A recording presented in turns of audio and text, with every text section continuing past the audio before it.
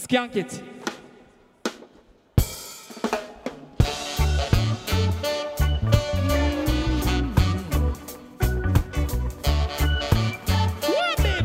I was like super raring to go like a minute ago, and then see when we were getting ready to set up, there was a video on my Facebook feed. I guess it's like the anniversary of Robin Williams dying. I just watched a little video about Robin Williams and now I'm real sad, but we'll power ahead. We'll power through. I don't think it is. I think it was more later in the year. Well, I don't know. I'm pretty sure it was, because I think I always... So did I just needlessly watch a video about that Robin Williams is still dead? Because I'm pretty sure I was flat hunting, and I would have been flat hunting after, like, summerish. Yeah. So I'm pretty sure it's summer. Yeah. Oh, well, there we go. Can I clear the air a bit? Because it can be cut with a knife. Because it is quite... Knife. It's thick. It's definitely... It's hard to see in here. Because there's been some things thrown around. Some sentences. Some statements. Harsh words exchanged. For example, that I like the Phantom Menace. Now... Let's take a look at that sentence. That is not... When I say I like the Phantom Menace, I mean I like it the best out of the 3 prequel movies. Which means out of 3 very, very bad movies, in my opinion, it's the least bad of the 3 of them. Not that it's a good film. Never thought that. It's not a good film. I just think it's the most bearable one. Because we just finished it. Yeah. And you were like, thank fuck that's over. And I was like, I didn't feel that length at all. I feel like we've been sitting here for about half an hour. I guess my problem is I hate all 3 of them. And I'm not controversial in that opinion, but... See, this is why I was thinking about doing a Star Wars one. Especially prequels, was because I was like, what do we have to say that hasn't already been said? I guess our originality in this comes from the fact our structure encourages one of us to defend it. So I'm really intrigued for you to come up with good points, because they have been torn apart to shit. You everyone most people are aware of the Red Letter Media deconstruction of it part by part. So this is different in the fact that you want to say good things about it, and I'm going to tell you how wrong you are. I want to because I don't want to do the whole. Oh yeah, like the lightsaber battles are so. Oh my god, they're so quick. Like, not like that. And again, it's not a good film by any stretch of the imagination. This is what I need to hit home. This is not me being like, it's a good movie. This is me saying, say you're given 3 plates of shit, and they're like, you have to choose one of them to eat.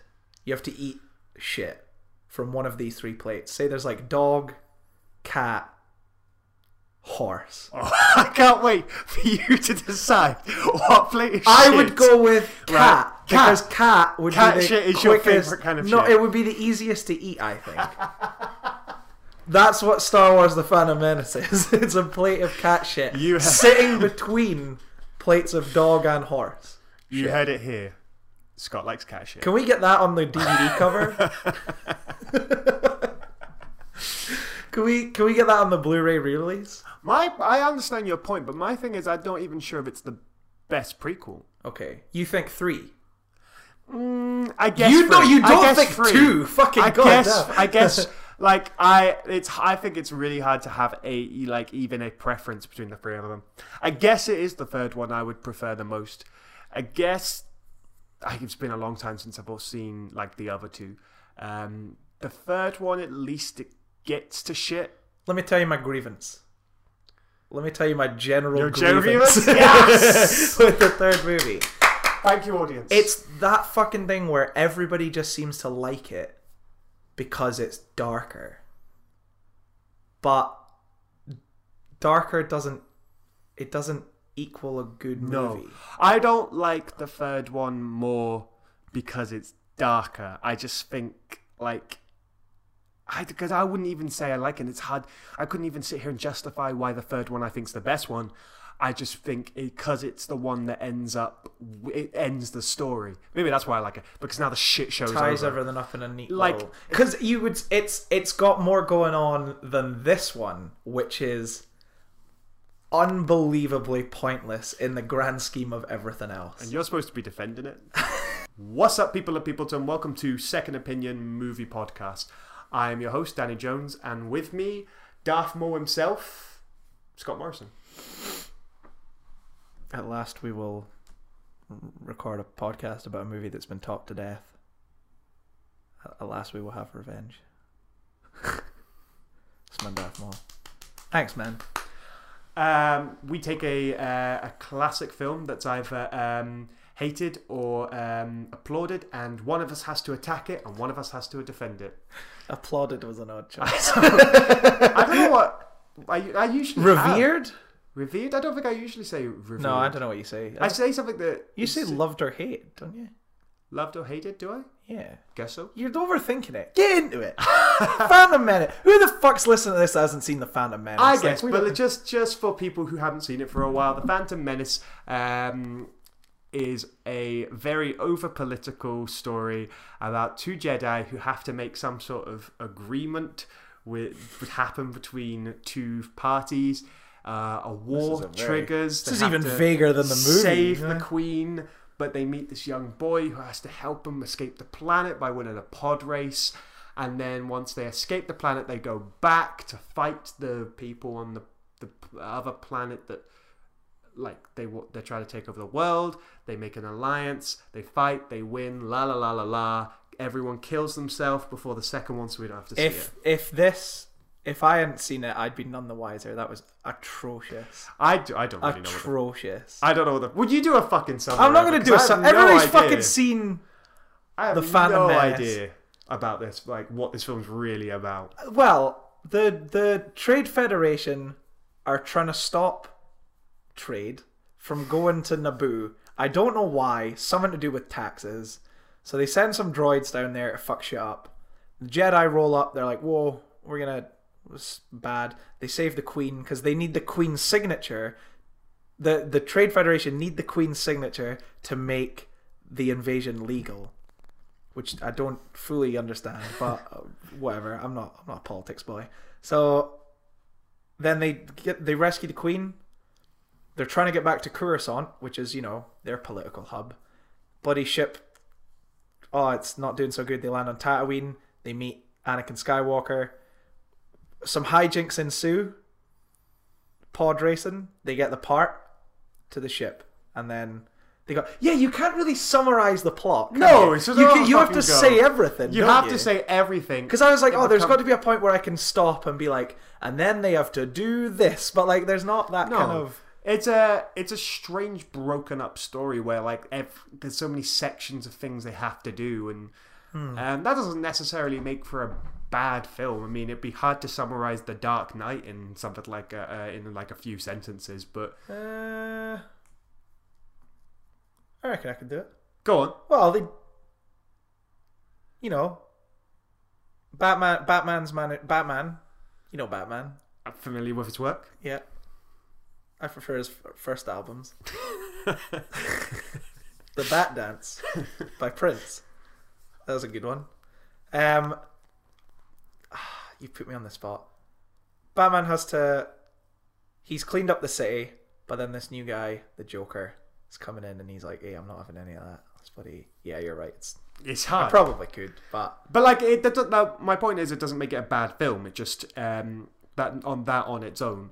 But like, it is a very hard story to summarize. A lot happens for just one film. Mm-hmm. What do you think of the way it progresses, though, in that way? Do you think... we spoke about, when we were watching it, that, like, the first half of the film, in fact, I'd say the first 3/4, are all about them getting transport to places, to various places. So the opening, they've got to get a transport from the Trade Federation ship to the planet of Naboo. Then they have to get transport from the Gungan city on Naboo to the human city on Naboo. Then they have to find transport to get from Naboo to Coruscant. But the ship obviously it's fucked up. So they have to land on Tatooine. Then they have to spend the time on Tatooine trying to find transport to get from Tatooine to Coruscant. Only when they finally get to Coruscant is the great saga of finding transport finally concluded. That's what this movie's about. Aye. Two guys need a fucking ride to Coruscant, and they'll do whatever they can. So, The Phantom Menace is a road trip film. It's a road movie. It's a planes, trains, and automobiles of the It's Star Wars sex universe. trip. I prefer my reference. That's a movie, I think. It's I Jude. prefer my reference. You know what? That's fair enough. You're entitled to your opinion. I was quite proud of Sex Drive. I've never seen it. Of course I haven't. Not that I'm better than Sex Drive. If you like Sex Drive, more power to you. Huh? I've not Like seen it. I'm a judgy boy. No, like it's so much of it is about transport. Because like the whole point of the original Star Wars films was kind of the smaller story within the bigger like Yeah, bigger world, story yeah. in the bigger world. So like the whole point of Star Wars was that there's this whole war happening, but you see it through the eyes of these people who are doing these various things. Mm-hmm. So I guess that is what he's trying to do, because it's a smaller story, but while the bigger story happens. I think he was trying to, you know, because the older Star Wars it's very much good versus evil. I think what he was trying to do was set things in a more modern context where, especially right now, the kind of lines of good and evil are a bit blurred in politics. I feel like that's what he was kind of trying to get at. So it is a more messy film. It's not quite as black and white. You know? I understand that, like, that idea of trying to make it ambiguous, but I still feel like, I guess, not ambiguous, just a bit more. Everything's a bit shady. Aye. Who's on whose side? Like, who is the bad guy directly? Yeah. I guess I can see that from the perspective. I feel like the politics is way too much, though. It's too hard to grasp, I Aye. think. Even, like, this was the first time I'd seen it in a long time, but for the first kind of few minutes I was like, right, I really want to try and pay attention and figure out exactly what this plot is. And, like, it is tough, especially since these movies are apparently made for children. Aye. That's what he says anyway. That's how he tries to defend the fact that nobody likes them. Is like, they're for kids. It's like, you try teaching a fucking 5-year-old about the taxation of trade federation routes. Like, they're gonna fucking, that really loud blinking noise, like at you, like, that's gonna be their response. Yeah. So, like, it's hard to care. I think that's the main problem. Yeah. Because you don't understand it, it's tough to get invested. Because the political dramas, I can get involved in. I can watch political dramas. That's what I said. I mentioned in the film. I like something like House of Cards. I do like political stuff. But House of Cards is so grounded in. Obviously, it's grounded in our reality. Aye. This is space. But, like, even then, I don't understand the American political system perfectly. And House of Cards is about the American political system. And, like, they do find a way to make it, like, just about understandable. I mean, it's for an adult audience rather than Star Wars, but they can still find it about understandable so that you can watch House of Cards, you can get the gist. Almost like in House of Cards, they'll go, look, this is all the political stuff, but this is what we need to do at the end of the day. Like, we need to convince the Congress to vote for this section or to amend this section of a bill. But at the end of the day, what we need to do is convince this guy to agree with us. Yeah. And that's what we need. Yeah. Whereas this one, I'm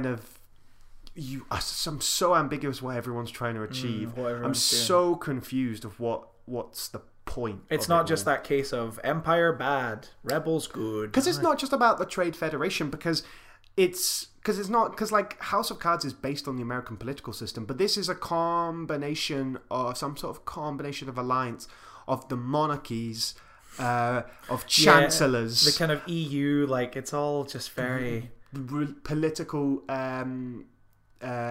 being combined with, like, a religious organization like the Jedi.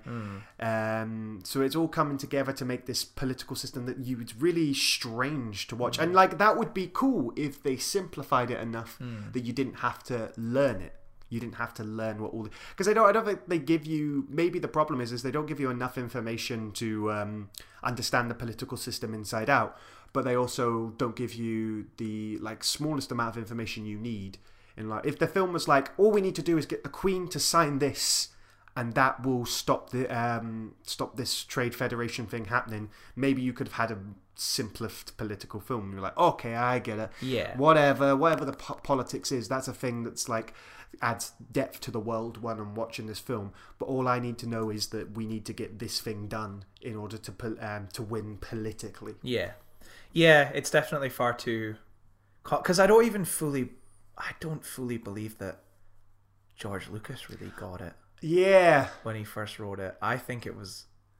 It's a bit mumbo jumbo. Yeah. Like, it is nonsense. So it seems like nonsense. And I'm always like, maybe it's because I don't care enough. Maybe I'm not paying attention. Yeah. I think it loses you so quickly. The bit we talked about when the film opens is when there's, you know, the Qui-Gon and Obi-Wan, they're sitting in the room at the table waiting for the two viceroys to come in.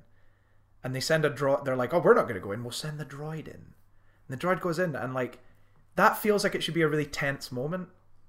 Because, you know, the Jedi should be a bit on edge. Like, what the fuck's happening? But instead, they're just kind of sitting. They're just chilling. They're having a wee drink.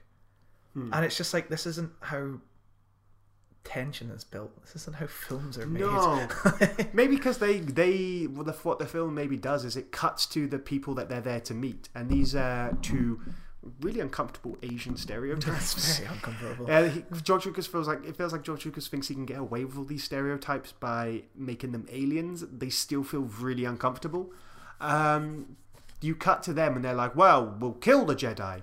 And then they come back to the Jedi, and maybe that kills the tension. Maybe what should have happened is they should have stayed with the Jedi, and as they come in, they're relaxed, they're going to drink something, and then they start to notice things. Hang on a second, that seems a bit weird. This seems a bit weird. Why hasn't they come to meet us?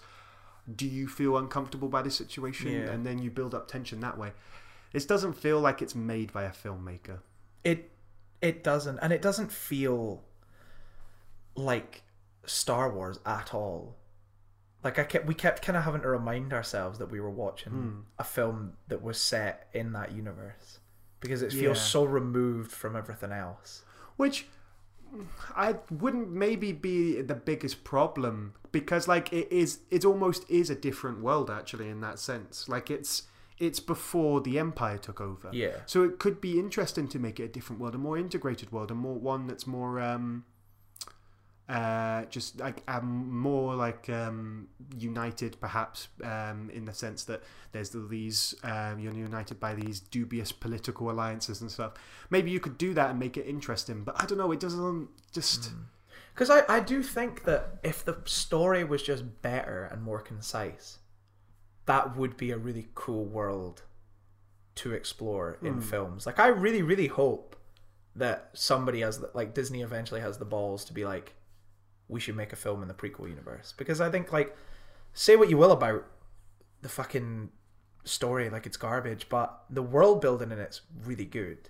And the designs are really good.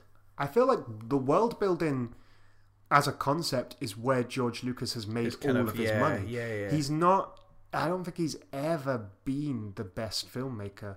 Because even in the original Star Wars trilogy, the best one, Empire Strikes Back, is directed by someone else. Yeah. But what about, I mean, American Graffiti is good. And so is it THX-38? See, I've not seen that one. Like, those are both really, really well-made films. Okay. So I don't think it's fair to write him off as a bad filmmaker. He also made the first Star Wars, which is a pretty landmark achievement. I think it was that issue of he was given, and it's been fucking said to death, is he was given free reign of everything. Aye. No one was there to question him. So what he said went. So I think if he had just had some more people around him and be like, hey, maybe this fucking weird politics shit, maybe just reel it in a bit and fucking make this more understandable for the, air quotes, the children audience that we're apparently trying to appeal to. Aye.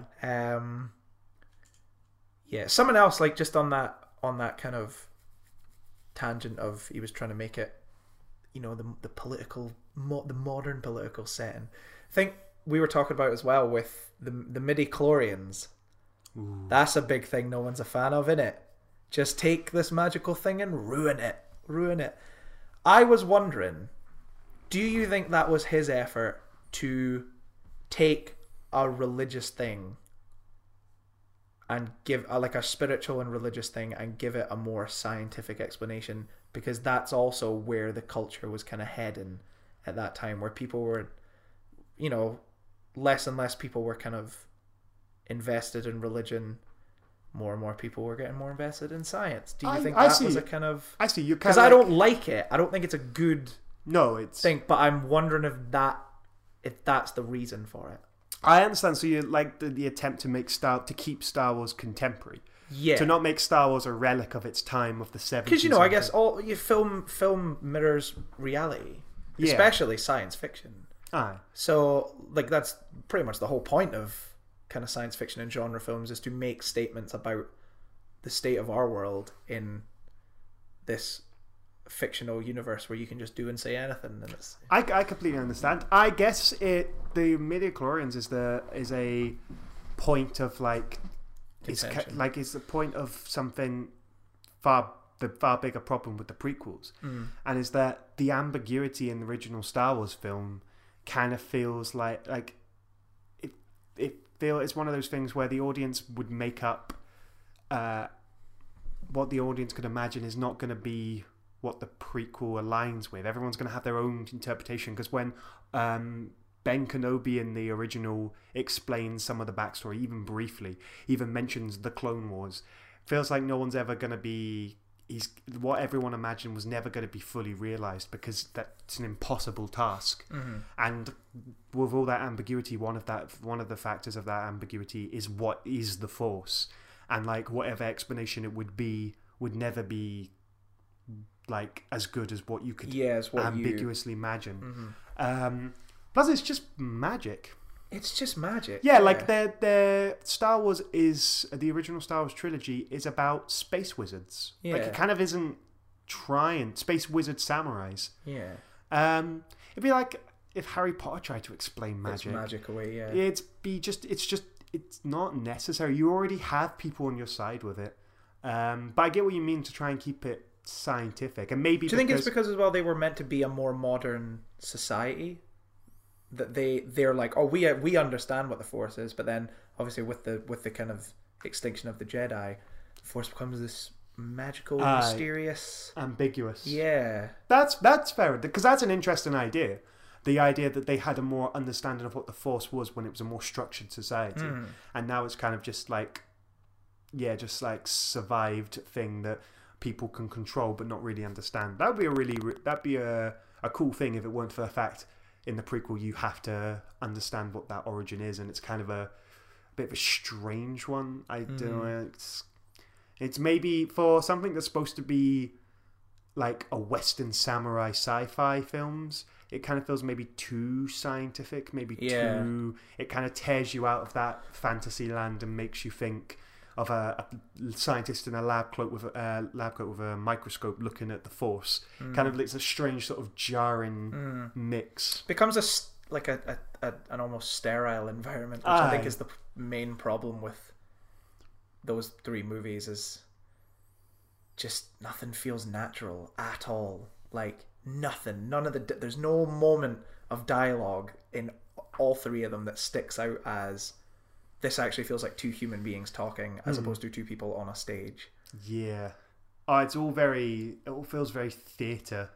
Some of but not even good theatre. Not even good theatre. It's strange. Like theatre. No one is. People always say Ewan McGregor. I think he maybe in the second and third one. The first one, he's just as bad as everybody else. No. First one, Ewan McGregor isn't able to pull it off. But when he gets into the second and third, he doesn't pull off George Lucas's dialogue, because that's an impossible thing. But he makes it more convincing. Maybe because he has a slight self-awareness of himself. He has like almost a...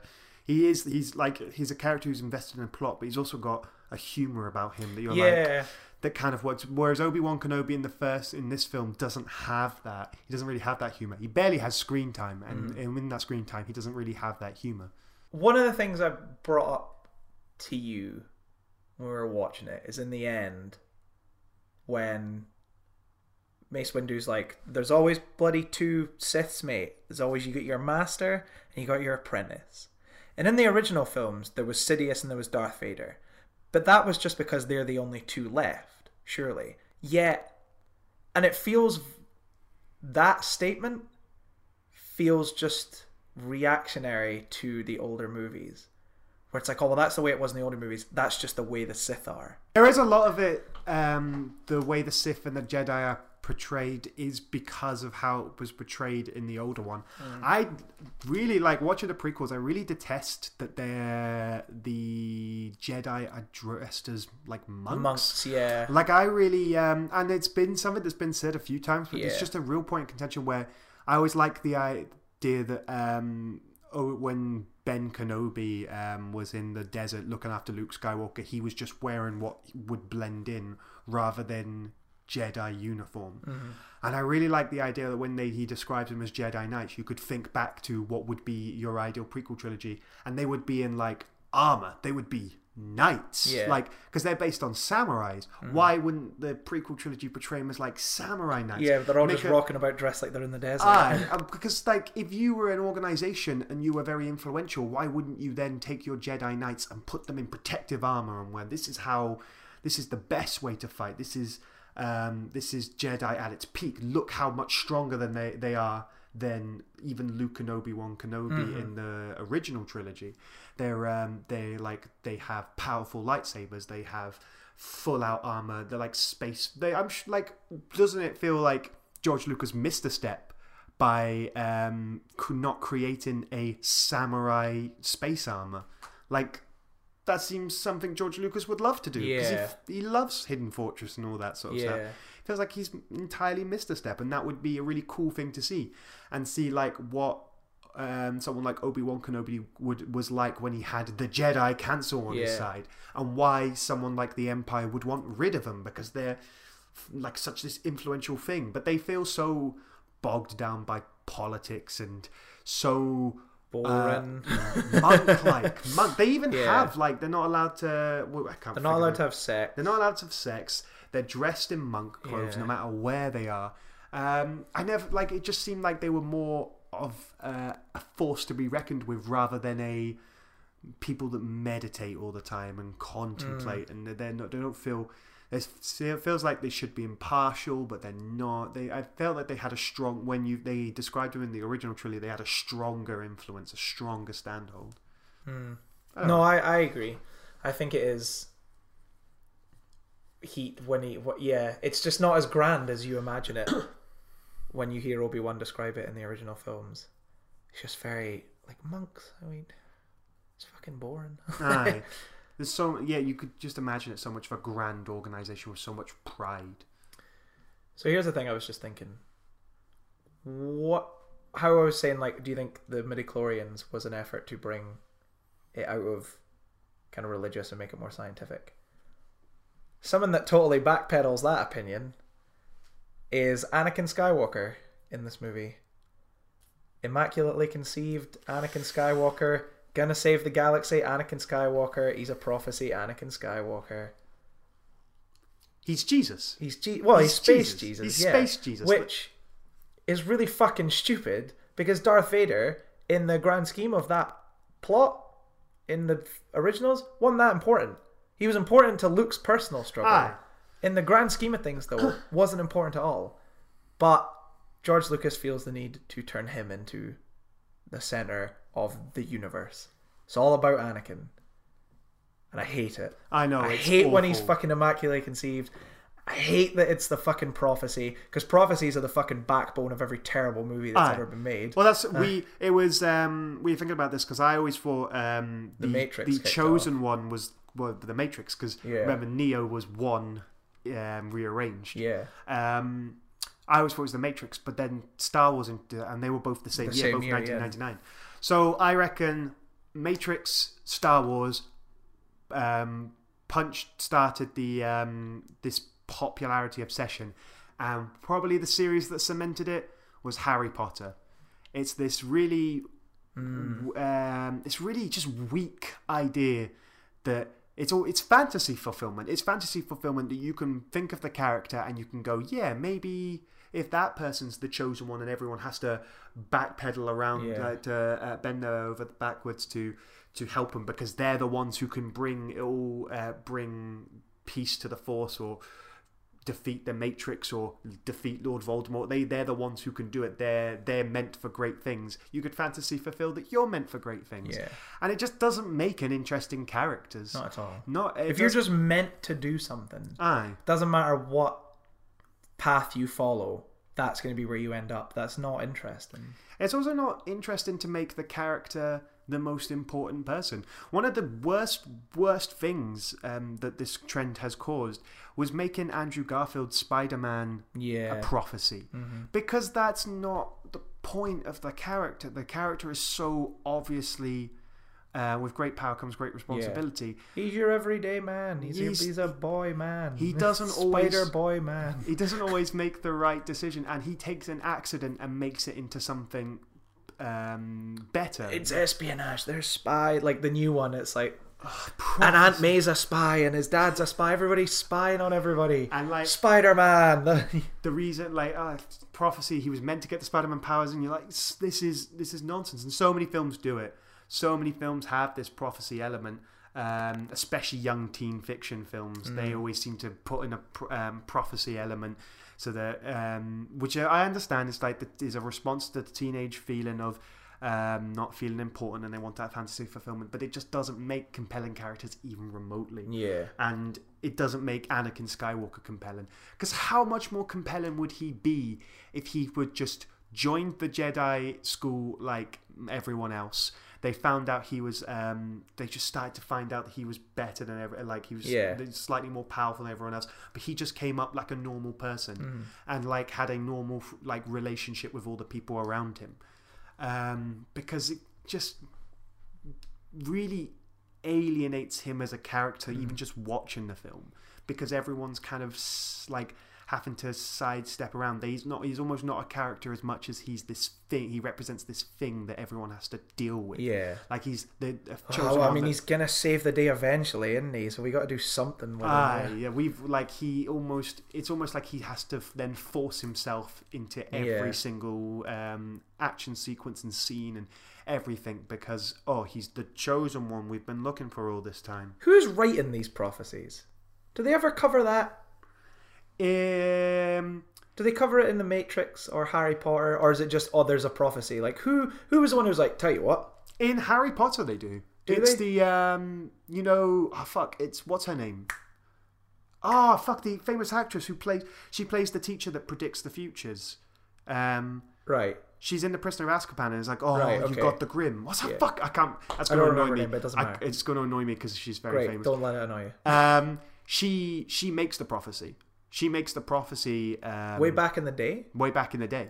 Because the whole reason Voldemort goes to that house is because there's like, the boy that's going to kill you, he was born on... and it's like... But it's because it's between him, Harry Potter and Neville. Yeah. So she makes the prophecy. I think he takes it more seriously because the prophecy's kind of laughed off for a bit because like she kind of is a bit up and down whether she can actually predict the future or not. But it turns out she's right. I'm pretty sure she makes the prophecy. Yeah. Star Wars though? It's just a thing. Handed down by the ancient, the older Jedis than even us even. Because there is obviously, it just comes straight from the Bible because there's so much prophecy, like prophets in the Old Testament that predict Jesus is coming. That's a good bit of build up in the Bible, isn't it? They've got that checkered scan in there. He's coming. So like it's just taken from that, but it just doesn't. It would be okay for one or two films, but it happens for so many films. I don't know what it is in The Matrix. Maybe one of the computer programs do it. It's been a long time since I've watched The Matrix. And I think that's probably a thing that was explained in the third one or something ridiculous like that. The bad one. I'm going to ask you this question, Scott. Is this going to... go for it. Who is the protagonist of this film? No one. We spoke about this while we were watching it. No one's the protagonist. Because the film's not about Qui-Gon training Anakin or anything like that. He's not even out to find Anakin. It's not about Anakin becoming a Jedi because he doesn't come into the film until about 45 minutes in, and even then he's a subplot. It's not about Obi-Wan because Obi-Wan spends most of the movie completely removed from the situations. It's not about Amidala because she's a decoy for most of the film. It's not about anyone, this film. It's just people doing things for reasons that we're kind of a bit shaky on. I think that's probably the film's biggest problem, is that there's nobody has an arc. No. So there's nobody nobody comes out of the end of the film changed. And then you can't even say that there's not even really an arc for any character across the 3 films, because this film's so removed from those other 2. No. Like even Anakin in the next film is a totally different human being. Aye. It's a completely different actor. Like, none of it matters. So there's not even a long-term arc you can follow. It's just people doing stuff because that's what George Lucas wrote. It's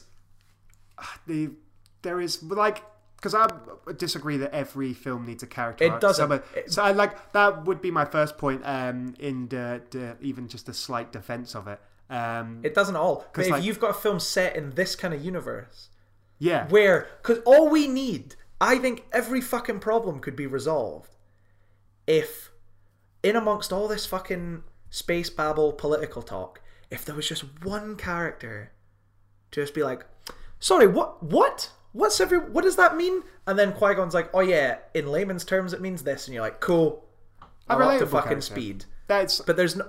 Anakin could have easily been that character, but he's a child, so he's not involved in any of the heavy political stuff. But all the other characters know what they're fucking talking about, so no one stops to explain it to the audience. It's just... it's a fucking nightmare. That's it's a thing that has been said about it. Like, the prequel lacks a Han Solo character, someone who is like almost brings a self-awareness to the franchise by being like, ugh, what is all this all about? Space wizards? What are you talking about, man? That's like they don't have that character. Everyone's so very serious. Everyone's so completely invested in this universe. Like, they don't have that.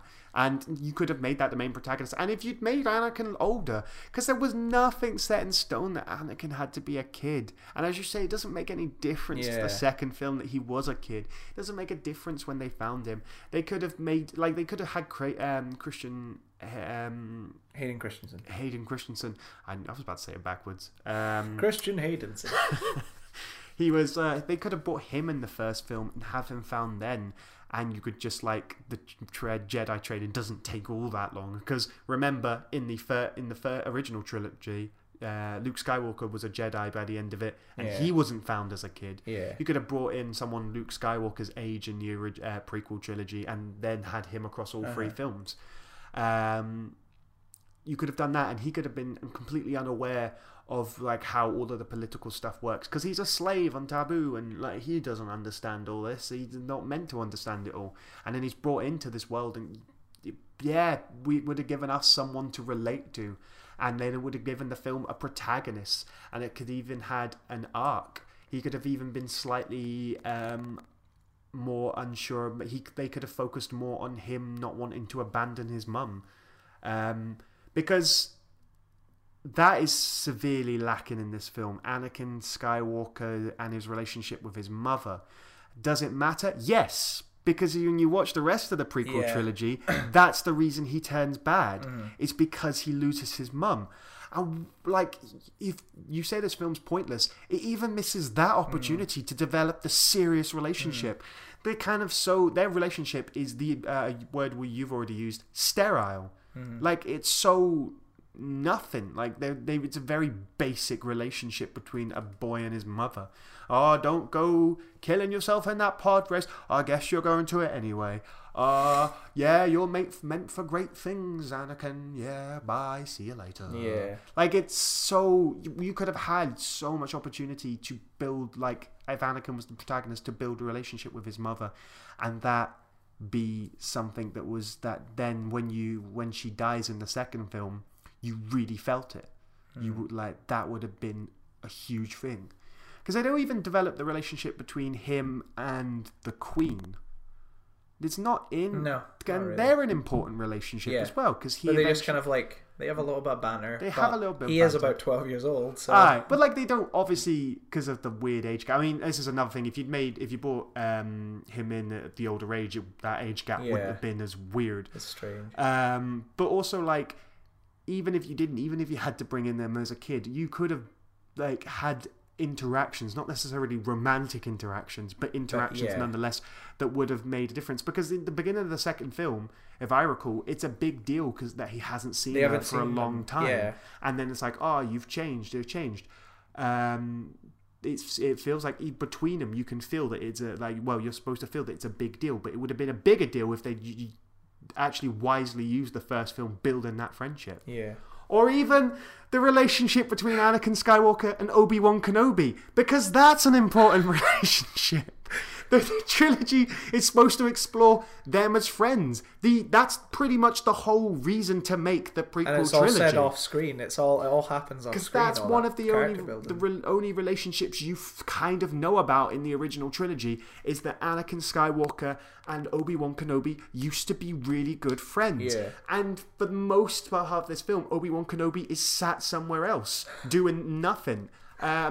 So you're like, that's an important relationship. Well, maybe the relationship of Anakin Skywalker and Obi-Wan Kenobi is explored through Obi-Wan Kenobi's relationship with his master. No, it's not! Because Obi-Wan Kenobi's barely there, so he doesn't get to interact with his master much. And if they interacted, maybe that then you would understand Obi-Wan Kenobi as a master of Anakin Skywalker through his interaction with his master. And then also it would give his master's death more meaning. It doesn't. No one has a relationship. Everyone just talks blankly at each other, doesn't really care. Even when they're in trouble, they don't really react to it much.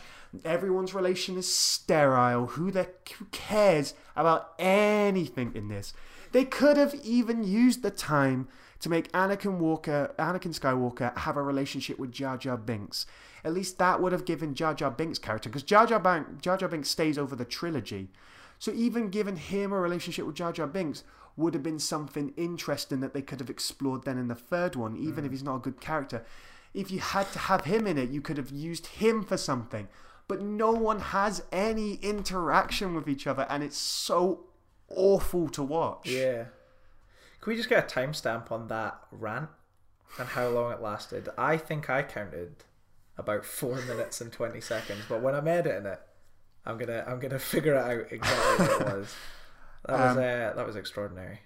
It makes, because obviously in story-wise the first one's pointless, but it just makes everything about the first one pointless. And maybe that's why I hate it the most, is that there's no purpose in it. Yeah, I'll give you that, definitely. I'm starting to... when we started watching it, it had been years since I'd seen any of the prequels. And I always just had this opinion of, I think The Phantom Menace is the most tolerable one.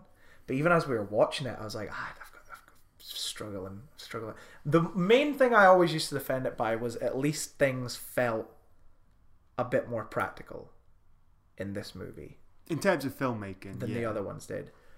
But even watching it now, I'm like, no, I'm not so sure anymore. And I think the reason for that is because we talked about that, this one was shot on film. Whereas Attack of the Clones and Revenge of the Sith are filmed digitally. So I think the CGI stands out a lot more in 2 and 3 than it does in the first one. So things feel a bit more real.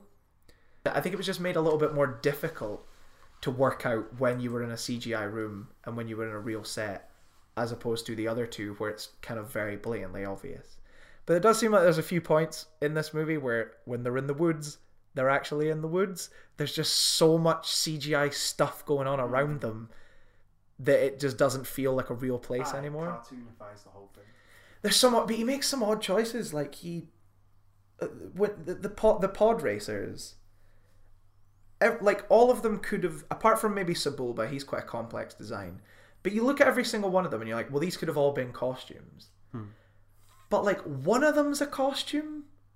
It's like a guy who's got a big long duckbill thing with spikes on it. That's a costume. But then the other ones one of them that even just looks like a human, that's a CG character. And it's just odd. It's odd choices that he made. Like there was a bit on Tatooine when Jar Jar Binks tries to steal. I don't think it's a chicken, some kind of space chicken, and the chef starts shouting at them, and the chef is just a guy in a costume, and it's so jarring almost a little bit to see that. Jar Jar Binks. It's Jar Jar and Binkson. What?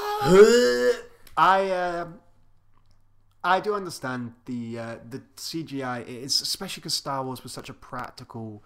The original was such a practical thing, and obviously it was practical because of its circumstances. It was made in the 70s. It all had to be practical. But like it is such a shame to see it devolve into just being cartoony kind of practical mess. I don't think it's the fundamental problem with the prequel trilogy. It's just kind of a thing. It just adds to that sterile nature. It just adds to the list of problems. If it was at least a compelling story, I feel like I could be forgiven of the CGI, because it was the 90s. It had to be developed, and this was a big budget film that came along and tried to develop the CGI. And if it was made now, the CGI would probably be the least of its problems. Like if the prequel trilogy was made now. I know Star Wars films are being made now, but if the prequel trilogy was being made now, just sick of bloody hearing about it, man. So like it's just kind of the time it was made is its most crying about CGI, and it's a shame that George Lucas, who had clearly so much control, wouldn't have used that control to try and make it as convincing as possible. Yeah. Especially because his buddy Spielberg was fucking nailing CGI in Jurassic Park across the studio. Like across the lot. He was fucking nailing it with the mixture. Just like Jar Jar Lucas. George Lucas is walking to work, and he's like, he sees Steven across the way. He's like, "You alright, Steven?" He's like, "Alright, George, how's your space film going?" He's like, "Yeah, it's going well. How's your dinosaur thing going?" And then like you just see the Tyrannosaurus, just like the model of it, roll into the lot. Steven Spielberg's like, "Yeah, it's going pretty well."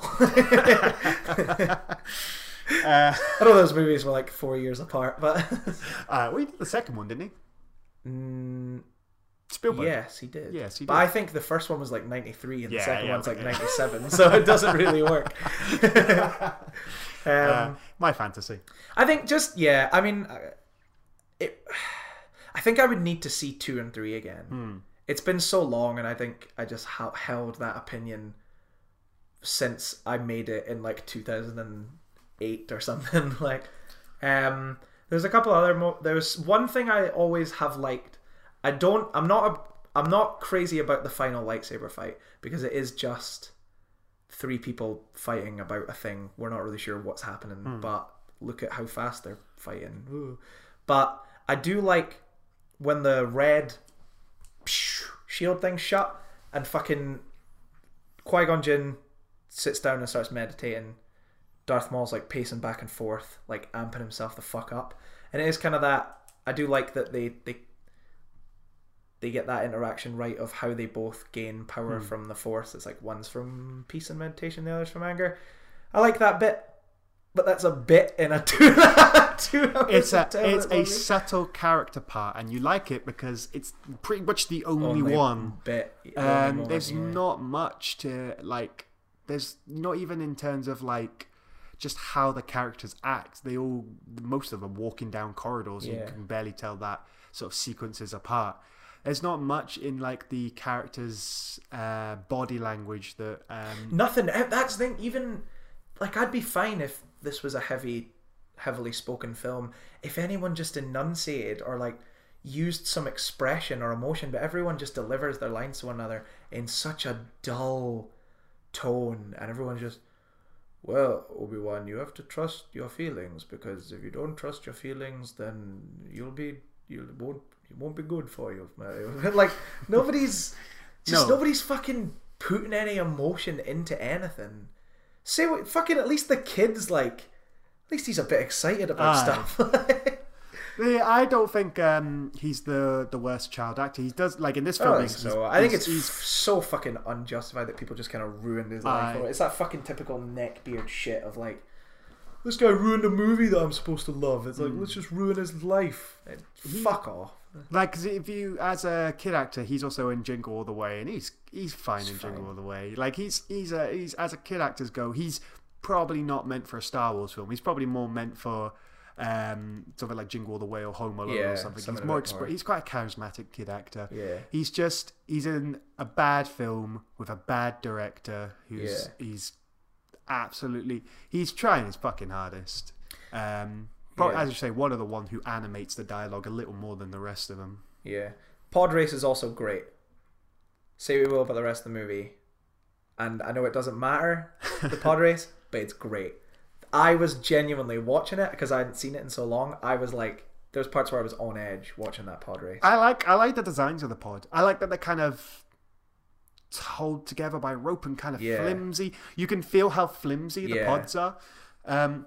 Which separates it from the Trade Federation's starships that come from. It separates it from that by being flimsy, and the ropes come apart, and it feels very much like if you were in the Star Wars universe, you could make that in your backyard. If you were on a what is effectively a slave planet, that would be the kind of things they'd be making. You could do that from an old rocket from a spaceship. And attach it to rope to like a point. I feel like the designs are really, really cool in that respect. But you're going to say you don't like the actual race sequence? I don't know. It's so good, Danny. Come on. I think it does visually look good. It obviously is how pointless it is. You're not really invested. You're not really 100% sure why. Because you're like, I know they need the part so that they can get on the spaceship and get out of here. But like, I don't feel any urgency in that. Almost feels like a climax of a film. The pod, like everything builds up to the pod race. But then this film still has another hour to go. But not even when he's trying to, when he's trying to repair the. Yeah, you feel some tension in there. I did feel, I was on edge, and then there's the bits where he's fucking. They're coming over the cliff, and he jumps across the other pod racer, and the bit when he goes up really high. This sounds like a small child describing it, but I thoroughly enjoy the pod race. Out of that whole 2.5 hour movie, I'll take that. Well, it's probably the highlight of the film. It's definitely the highlight of the film. It's the only bit where you actually feel some exhilaration. Because watching the lightsaber fight, they don't even appear to be going for one another. No, it feels very choreographed. They're aiming for one another's lightsabers, and you can tell that all the actors know exactly what moves they're supposed to be doing, and so it doesn't feel, as opposed to obviously the older films or Force Awakens, where it's very clunky and very brutal, and the fucking Force Awakens is just a fight in the woods in the snow. And it's so fucking great. The Force Awakens is interesting because it's a lightsaber fight with 3 people who are not that well trained. Even Kylo Ren is not fully lightsaber trained. So, I'm looking forward to seeing what in the sort of modern Star Wars films, what a real lightsaber fight would look like. That'd be interesting. Whether they would maybe go for the happy medium between the energy of the prequel and the groundedness of the original.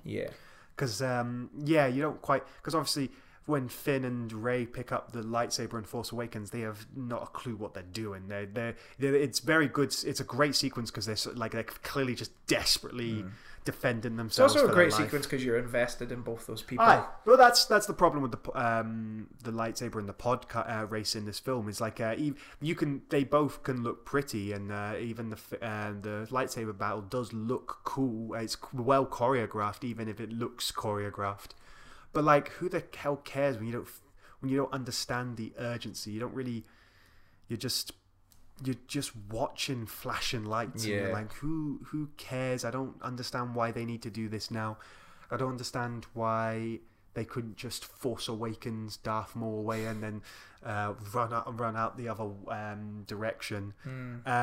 It just feels it feels like, now we have to do this action sequence over here. Do you find the finale jarring? 4 different endings going on at the same... 4 different conflicts going on at the same time? With very different tones? Yeah, they are very different tones and very different visuals. Because that's the iconic... Have you ever watched the behind the scenes?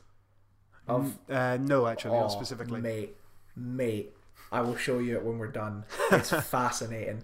They go to watch the film, George Lucas and all that. They go to watch the kind of first cut of the film. And as that ending's playing, they all realize, including George Lucas, that they've fucked up a bit. And the editor's sitting there and he's talking about, he's like, you jump from like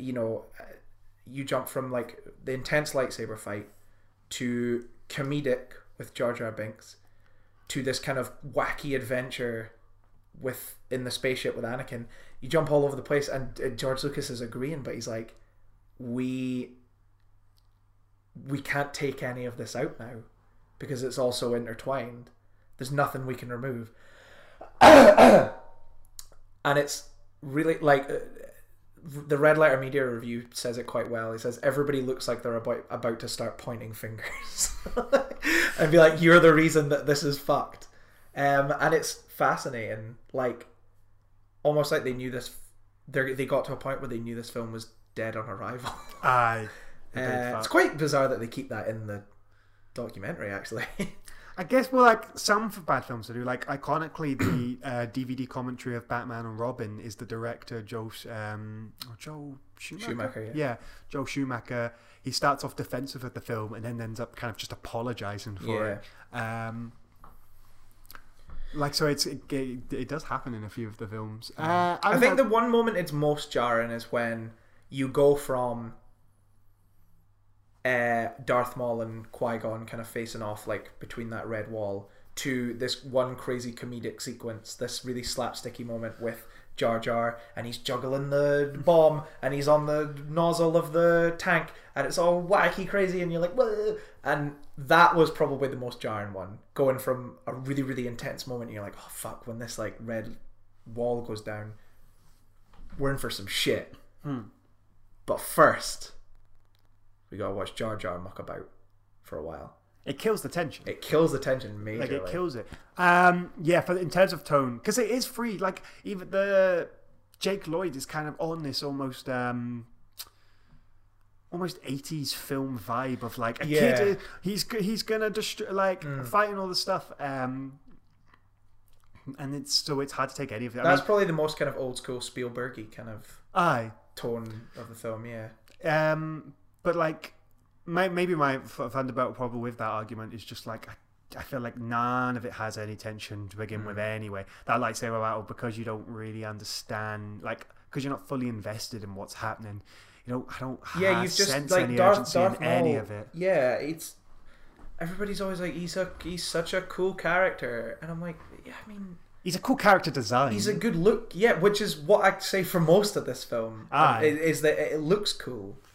But there's nothing below that surface level compliment. No, everything's designed awesome, but then so is Avatar. Yeah. And Avatar was hard to watch. I like Avatar. I think Avatar's too long. I do get it. I 100% get it, and I haven't seen it in a few years, but I enjoy watching that movie. Avatar it's not obviously as bad as Phantom Menace. It's a too long a film for such a weak story. That's Avatar's problem. Yeah.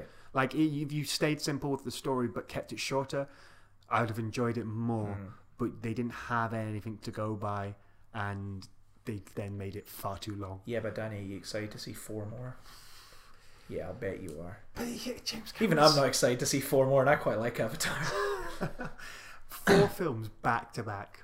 I have the director's cut on Blu-ray, Danny. Do you? Yeah. Is the director's cut any different? Nah, it's like 3 minutes longer. That's worse. But I got suckered in. I was a young boy. I think I was still in school at the time.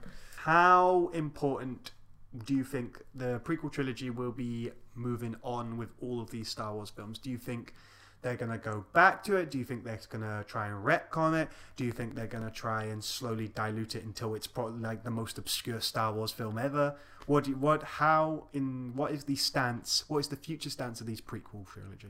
Right now, my current opinion is this, but it could change. So they did Rogue One. Yes, which is a prequel. Rogue One is fine. It is the definition of the word fine. It's a fine movie.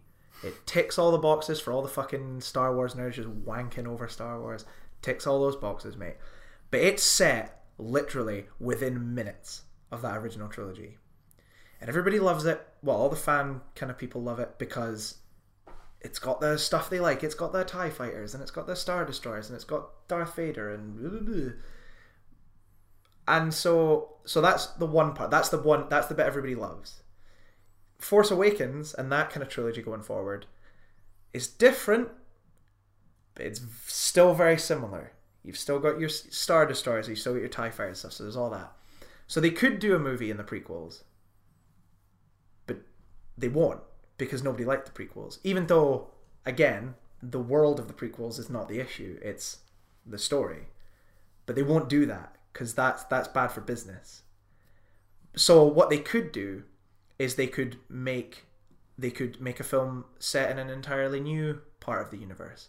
But then you'll have people being like, well, this isn't a Star Wars movie, it's not a Star Wars movie. So you can't really win with that either. So all I think you can really win with Star Wars is just keeping it in that bubble of the original trilogy. And that's why I think this fucking movie a year bullshit is not going to work. And it's going to dry up real fucking quickly. And people are going to lose interest real fucking quickly. And I want to be wrong, but that's just the way people seem to react to things. It's like, people always love to complain. Like, or people, so with The Force Awakens, it's like, oh, it's too similar to A New Hope, it's too similar. But then everybody's complaint, a lot of the times, people's complaints with the prequels, we even said it ourselves, it's like, well, this doesn't feel like Star Wars, I don't know what this is. So it's like, you can't really win unless you keep it in that one tiny bubble of that, whatever, 8 or so years that the Star Wars trilogy is set over. And I don't fucking care about young Han Solo. I don't give a flying fuck how they stole the Death Star plans. Not really all that interested in Boba Fett movies or anything. I don't care. And I would love to see them set a movie in the prequel universe. But at least for the next few years, until they're well and truly clear of the Lucas stuff, it's not going to happen. I'm sick of fucking Star Wars. I'm sick of hearing it. Every day I hear about Star Wars. I'm so done with it. It's only been 2 movies, and I even like one of them.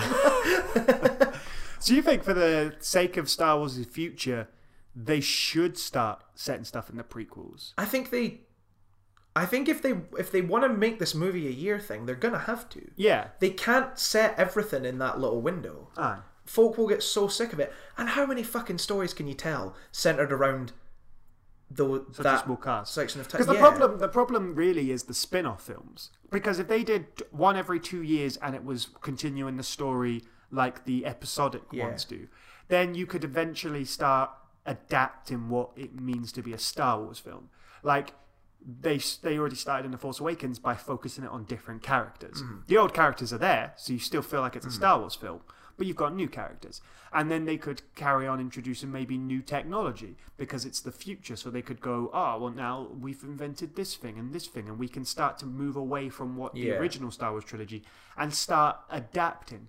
But the spin-off films have to be... Because it doesn't feel like they're going to, anytime soon, give, like, Oscar Isaac a spin-off film. Yeah. Like, because with how much of he was in The Force Awakens...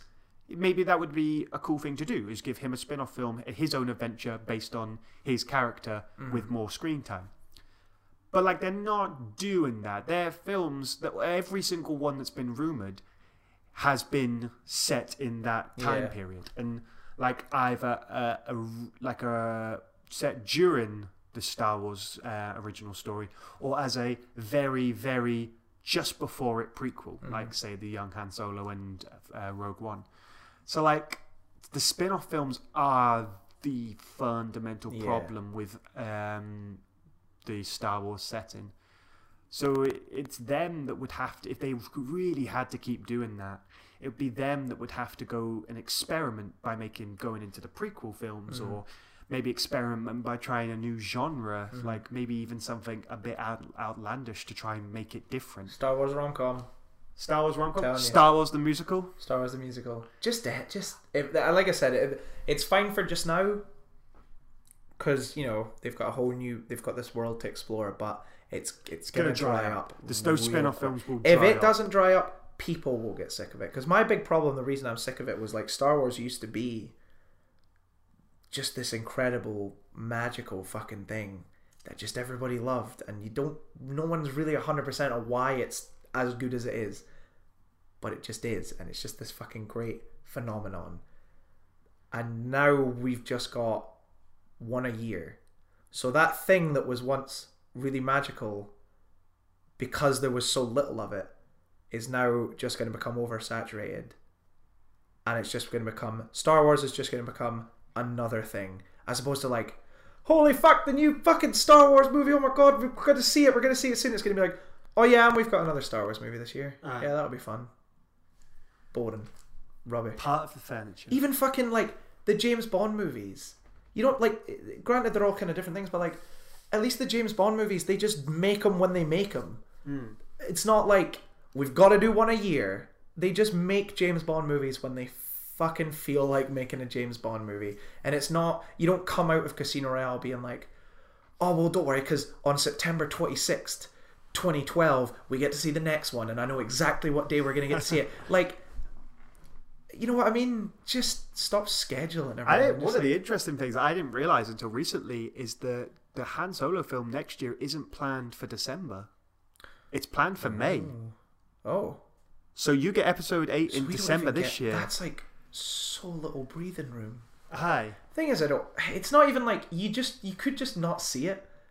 But that wouldn't stop the endless fucking bombardment of shit. Like, if you spend a second on the internet, you will hear about Star Wars. I've never been more disappointed with the internet than when the title for the Star Wars Episode 8 came out, and I was like, I just wanted to find some sort of way to talk to the whole internet and be like, look at yourselves.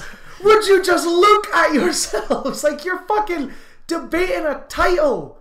Sit down. It's because the thing about the title for Episode 8 is it's not even like it gives any story. Yeah. If it was like Star Wars Episode 8, The Return of Darth Vader, you'd be like, oh, whoa, yeah. Oh, hang on, hold the bus. But like, it's The Last the Jedi. Star Wars Episode 8, Darth Vader's in this one. Star Wars Episode 8, Darth Vader's in this one, and he comes back by being resurrected, which is a thing that we do now, and also Luke Skywalker's not really happy about it, and come along, actually, you should check it out, because I think we're going to be really, really, really good, and I'm really invested in this one. I'm the director, by the way, just in case you were wondering. That's the opening crawl in of itself. Star Wars Episode 8. You done with this yet? We still good? We still alright? We got another few in us yet. Yeah, fuck Star Wars, man, and fuck the internet. Hey everybody, welcome back to nanana.com. Like, today we're going to be talking about is it plural? What does the Last Jedi mean? Is it fuck off. Just fuck off. So done with it. I'm just going to go live in a fucking cave or the woods maybe. I could just avoid all this, but it's so hard. It is hard. It's impossible to avoid it. That's why I just stopped watching those kind of, like, well, I never really watched those videos to begin with, but if you are out there and you watch those kind of videos, fuck you. Stop listening to our podcast. Oh great, we've lost 2/3 of the... They're the leeches of it. The only reason their videos are fucking 14 minutes long or whatever is because they get more ad revenue the longer you watch. Stop fucking watching their garbage. Anyway, that was second opinion. We love you. Oh, where that went on a weird... I'm sorry. That's fine. It is overexposed. Totally agree. Yeah. Wait, what was I going to do there? Oh, we've just ruined the Memento. Memento's a good movie. Let's talk about Memento. Do you like Memento? I love Memento. Memento's pretty great. Memento is my favourite Christopher Nolan film. Yeah. What's your... Yeah. Really? Yeah. It's my favourite Christopher Nolan film, by far. What would be mine? Actually, I'm quite a Prestige boy. I like The Prestige. I'm a big Prestige man. I really like The Prestige. Let's not get into that, though. Let's wrap this up, because we've been talking for over an hour. Cool. Well, that's... I feel like I'm just going to say right at the top, I don't think we should do episode 2 and 3. Not anytime soon. Not anytime soon. I don't want to watch. As the Phantom Menace was my least favourite one, so I feel like at least we're over the hill in that sense. But this isn't going to become a Star Wars podcast. No. I've said from the get-go, I don't want this to become superhero heavy, and I don't want it to become Star Wars heavy. So far, I think what have we done? We've done one superhero movie. We did Guardians. Yeah, we did Guardians. Yeah, and then we talked about Star Wars, where basically that whole 10-minute rant I just did. If you want, you can go back a few podcasts and listen to a chat about Star Wars where I make the same rant, but it's before Rogue One came out, and we know it's not good. Before the title of Episode 8 came out. Yeah, so I'm not quite as angry. But yeah, I mean, we've got a few films in there. We're on bloody iTunes now, mate. That went well. Yeah, Yeah. This is the first. This will be the podcast first since- like proper iTunes one. I mean, the Great Wall. Great Wall, we still weren't when we recorded that. We weren't on it. So We weren't on it, but after it was when we released it, it was on Yeah. iTunes. So this pretty is our second episode to be released on iTunes, but like this is the first one we were aware it will be. And thanks to everybody we have a Facebook page now Yeah, and a Twitter page. and a Twitter page. Thanks for everyone who liked the Facebook page. We haven't really pushed the Twitter yet. What's the Twitter? It's at Second Opinion Pod. They're both at a Second Opinion Pod. That's second with a 2. Okay. So you can follow us there. Listen to us. We're so fucking professional now. I will. You can follow us there. We also have the YouTube channel Second Opinion, which we posted released on. a We posted video. on for the first time in like a year. But it was quite a fun little video we did. We were unboxing some movie merchandise, some bootleg movie merchandise. But yeah, we won't ram that shit down your throat. But thanks to everyone who's listening. I've got a few texts this week. We've got a few reviews on iTunes and stuff. I'm excited to read those. Yeah. I've got a few texts from people this week who've been like, "Hey man, I've been listening to your podcast. It's real good." Shout out to Scott McEwen. I know he listens. I whisper to him. You don't know him, but Whisper. Scott, What's his name again? Scott McEwen. Scott McEwen. This is a Second Opinion exclusive. If you want me to whisper down the mic, let me know. Tweet your us if you would like. Tweet us, Facebook us, shout at me in real life. If you would like an exclusive whisper, tweet at us. But yeah, hey Scott McEwen, I hope you're having a nice time at work. And cool. While you're at work, Scott McEwen, I hope you enjoy your J.K. Simmons. Enjoy your J.K. Simmons, mate. Enjoy Everybody just enjoy. Go outside. Don't think about Star Wars anymore.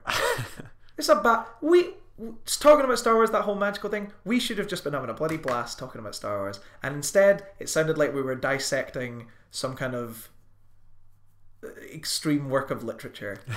We're talking about fucking Star Wars. That's what these movies are like. Go outside, hug a loved one. Who's outside? Your door. Outside, buy some M&Ms, hug a loved one. Give some of your loved ones. Give the some of your M&Ms. M&Ms, not all of them, because you bought those with your money. Yeah, offer them a yellow one and then ask them before they take it if they're Russian or if they're dragon. Cool. Let's go see Logan. Yeah, let's do it. Let's do it. Right. Bye, everybody. Bye.